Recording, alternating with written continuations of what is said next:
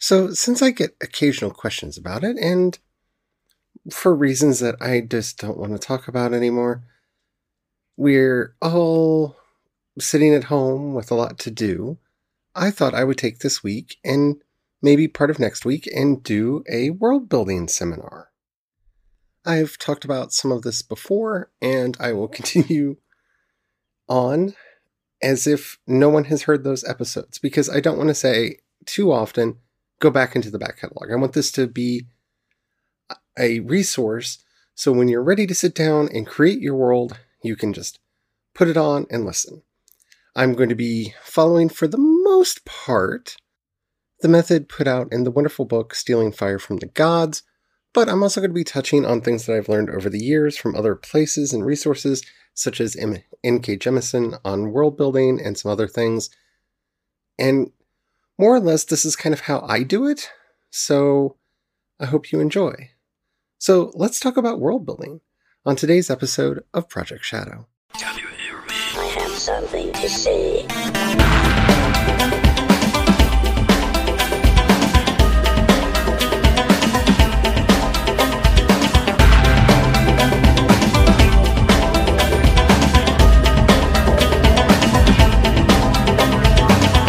Project Shadow starts now. Hello everyone, how are you doing today? My name's Charlie. You might know me better as sci-fi fantasy writer C.E. Dorset, and today we're going to be talking about world building.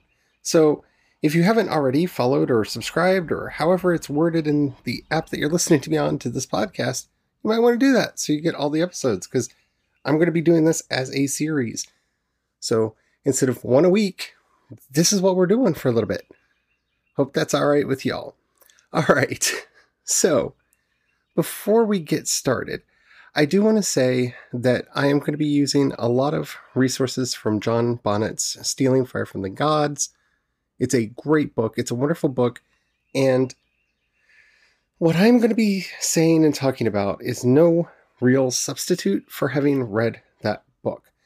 You see, the purpose of the model that he talks about in there is to find a way to mimic a natural storytelling process, a way of going through your idea in various levels through various means, and basically to tell yourself the story over and over and over again, so that when it's time to actually pick a point to tell a story, you're ready. So this is going to really be about world building and not about story building. That's a separate thing. That's a thing that happens after this. Now, you can do this process with a story in mind, and I would highly recommend that, because it will limit the scope of what we're doing. It'll help you keep from just getting lost in the world building process if that's not something that you want to do. But beyond that, this will not give you a finished outline for a story at the end. It will give you a world in which you can carve out a story and then tell that. Okay? I just want to make sure that we all understand what we're doing. All right? Okay. Let's go. So the first steps that he recommends, and I'm going to be talking about all three of these kind of together, and that's finding your fascination, your subject, and what he calls the quintessential. Now, what is this? The fascination is just that. Start probing your fascinations. Now, you might already have a story idea that you want to tell, that you want to build this world around. If you do, this is still an important step to do. Don't skip it. Because what you need to start asking yourself is why? Why is that idea interesting? Because that's what the fascination is. Like, say you're really obsessed with Star Wars or something like that, because you maybe are a fan fiction writer and you want to kind of create your own space opera. Well, starting with my fascination is Star Wars, that doesn't help. And that might be your fascination. It may be a song, it may be a poem, it may be an idea, a dream, or maybe even a little blurb that you wrote for yourself for the story. It could just be an idea. What if this, what if that? In the fascination phase, we beat that idea up as hard as we can. Well, why am I fascinated by that? What about it is fascinating? Why is that fascinating? Well, what about that is fascinating? And the whole point and purpose of this part of the process is to dig in as deep as we can and find out what's actually there. So, for example, when I was working on the chain, I was obsessed with the story of Cupid and Psyche. I couldn't get it out of my head. I just kept thinking about it, and I wanted to do something with it. And so that's obviously my fascination, right? Okay. But it doesn't help just to say, well, I'm going to do a retelling of Cupid and Psyche. Because, honestly, that would be boring. And it would. If you just tell the story as everybody already knows it, nobody's going to care. Because you have to find what you can add to it, what you can bring to it that makes it your own. So as I'm looking at the story of Cupid and Psyche, there were a couple of aspects that I found really fascinating. One, Psyche makes Aphrodite jealous. Venus is jealous of her because she's so beautiful that people are starting to worship Psyche rather than Aphrodite. And Aphrodite just can't have it. She just can't have it. And that's a part of the story that often gets missed when you see a lot of retellings of the story. And the one that you're probably most familiar with is Disney's Beauty and the Beast, which is a retelling of the story of Cupid and Psyche. They skip that part. Almost all retellings of this story skip that part because, well, what could they be jealous of that causes them to get locked away? But that's the part that really fascinated me. She angered the gods. She angered the religious institutions of her day and was thus sequestered. All right, okay. So let's look into that. Let's dig in there. Why am I fascinated by that? Because what started as a punishment ended up as a reward. Well, that's interesting, and that's an interesting bit of irony, isn't it? So what about that is interesting? And more questions, and why do I care? And why am I just unable to get that out of my head? You dig through. And then you go on to the next part. Well, what about that is interesting? Why is it fascinating to me that Cupid would only come to her, Eros would only come to her at night and would not let her see his face? And, well, if you know the original Greek version of the story, it's not because he was hideous. He wasn't a monster. He just didn't want her to realize that he was a god. He didn't want her to realize who he really was. He didn't want her to see his true face. Oh, well, see, that's interesting. And that's different from most of the Beauty and the Beast style versions of the story that I usually read. Okay. And on we go. And this is the process of dealing with your fascination. Not just taking it on face value, right? Well, I like sword and sorcery. Well, that's great. I do too. But why? What specifically is it that makes you like it? What specifically about it draws you to it and holds you there? Because that's what a fascination is. A fascination is something that just grabs onto you and won't let go. So what is it that's grabbed you? What has put its hands on you and just shaking you to your core and said, no, this is what you're going to pay attention to. This is what you're going to be doing. Pay attention here. Look at me. And finding out what the actual things are, not the surface gloss, but deep down in it. When you dig in, what is actually there that makes you want to tell that story? And you'll start making lists, and you'll start developing other ideas, and you'll start seeing all these little kernels, all these little things that make you interested. Now, they may, if you're lucky, all start webbing together. You may start seeing, oh, these are all aspects of the same thing. For me, with the Cupid and Psyche story, I started seeing that the things about it that I was most fascinated with was this idea of appearances. Appearance is such an important thing in this story. It's not that Psyche had these magical powers that caused people to worship her instead of the god. Aphrodite, right? It's because she was so beautiful. It was her appearance. And it was Aphrodite's vanity that caused her to be upset. Again, obsession over appearance. One by one by one, right? Cupid would not let her see his face, because if she did, she would know he is a god and would have no choice but to love him, right?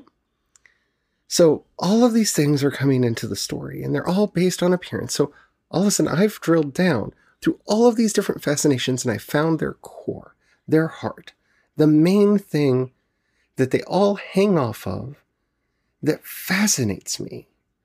Now, I have found my subject. Once you find your subject, you have a whole new host of questions to start asking yourself. You have a whole bunch of other questions to start going into. Because once you've decided, oh, there it is. I've drilled down to the fascination, and I see what my actual interest is, the actual subject that I'm interested in. Now we get to start asking all kinds of different questions. We're no longer interrogating to dig in. Now we start doing the opposite. We start questioning it to flesh it out. We're not building it up yet. We're just fleshing it out. We're asking questions like, what do I want people to feel when they see this story? What is this story actually about? What am I wanting to tell people with this? Because a story about appearances, you could take that a lot of different ways. So if I'm fascinated about a story about appearances, then where do I want to take it?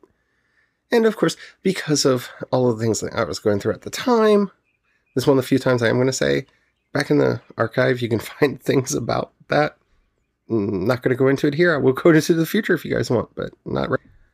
I decided that the most interesting thing that I could do with a story about appearances would be to make it take place at a drag bar, where no one is exactly what they seem. Men are becoming women, women are becoming men, non-binary people are exploring all of the amazing things that they could be and become, where gender is fluid and everything is changing. And we're going to put magic in it.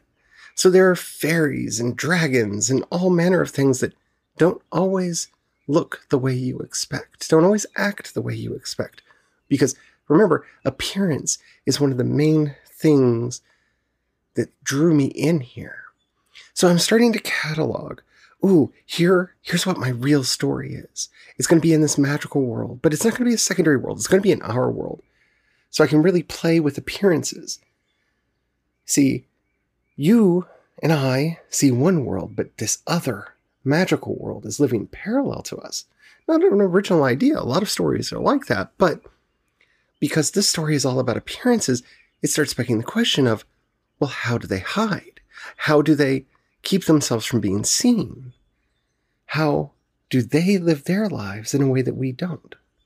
And so all of these questions are coming up. And this is building up your subject. How do I want people to feel? I want people to be fascinated by people's appearance and their ability to change their appearance and to see through appearance. I want people to be curious about who people really are and what their motives are and why they're actually here and involved in the story. Because we're asking ourselves these questions of how do we want people to feel? What is the story really about? And we're starting to tease that out and starting to develop it. Just slightly, but we're starting to develop it. And that is a powerful, powerful moment in the beginning of any story that we want to tell. And then we move on. Once we feel that we have that, we move on to the last step, which he calls the quintessential. So now we have this idea of what we're fascinated about. And we have this idea of what the subject of the story will be. We go back to our fascination and we distill it even further. Taking what I'm fascinated by through this story or this subject that I just came up with, What is the quintessence? What is the heart? What is the core thing that everything is going to build on? Now, one way to think about this is John Truby's idea of the design principle. It's the thing that the entire story is going to eventually be built around. It doesn't mean we can't have other things, but there have to be other things there. So back to Star Wars, for example, because I think most people have seen that, A New Hope, Episode 4, the thing that holds that entire story together is the idea of the Force. It's there at the beginning of the story. It's there at the end of the story. It's the thing that holds all of that together. Why is Luke Skywalker called? How does he know what to do? How is Obi-Wan figuring out what's going on? How does Obi-Wan save them? What happens to Obi-Wan when he dies? How does Luke save everyone at the end? It's all tied together in this idea of the Force. That's the fascination turned into the quintessential, into that design principle, into that core idea of the setting. And you can see how that works through everything. And it's one of the core ideas of Star Wars. It's really hard to have Star Wars without the Force. It really is. You can see this in Rogue One, where they bring it in through the Guardians of the Whills.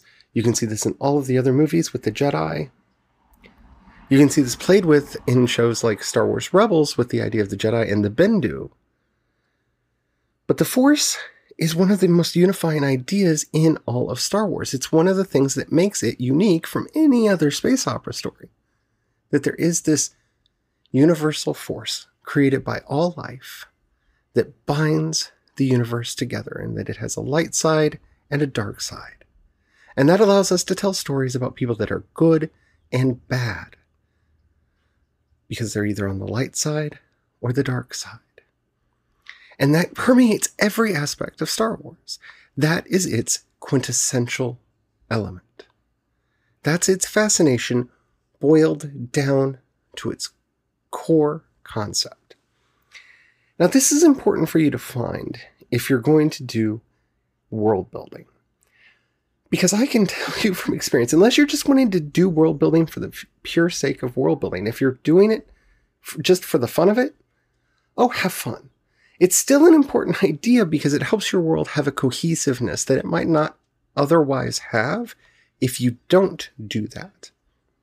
But if you're doing a story, if you're doing all this world building because you have a book or a series or something that you want to write in, understanding that quintessential element is so important, because without it, the story will fall apart. You see, the quintessential element in Harry Potter is that love is the strongest magic. That is the core that goes from book 1 to book 7 all the way through. Love is the strongest magic. And it's repeated over and over again in each book, right? Now, having said that, we then, throughout the series, see it juxtaposed to other forms of magic.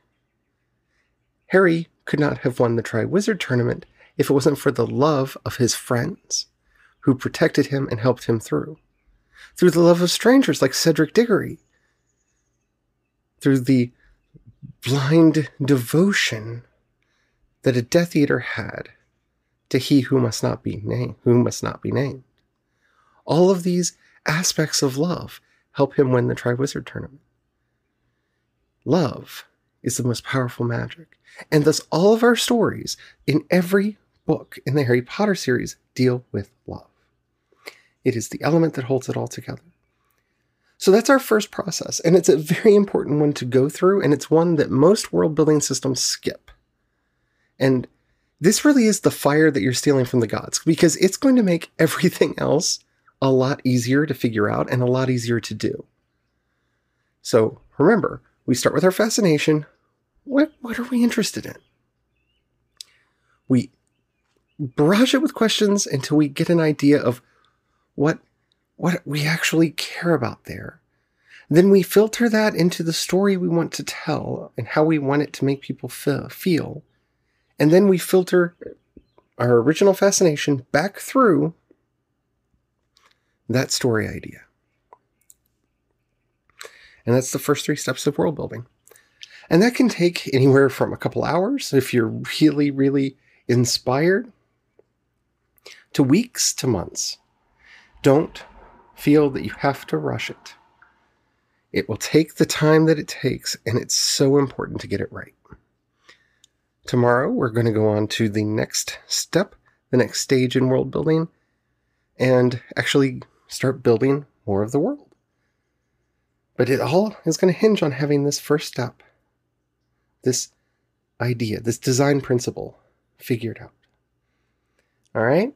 I hope you enjoyed this episode. If you did and you haven't already, please do rate this podcast in whatever app you're listening to me on. If you don't have the ability to rate it, maybe you share it with some people you think would like it. Maybe a writing group that you're in. Because, like I said, right now, this is all going to be a series, and I will be creating a playlist on Spotify because they let me do that will have all of these episodes in it. Thank you to everybody who shares it and rates it and everything. Y'all mean the world to me.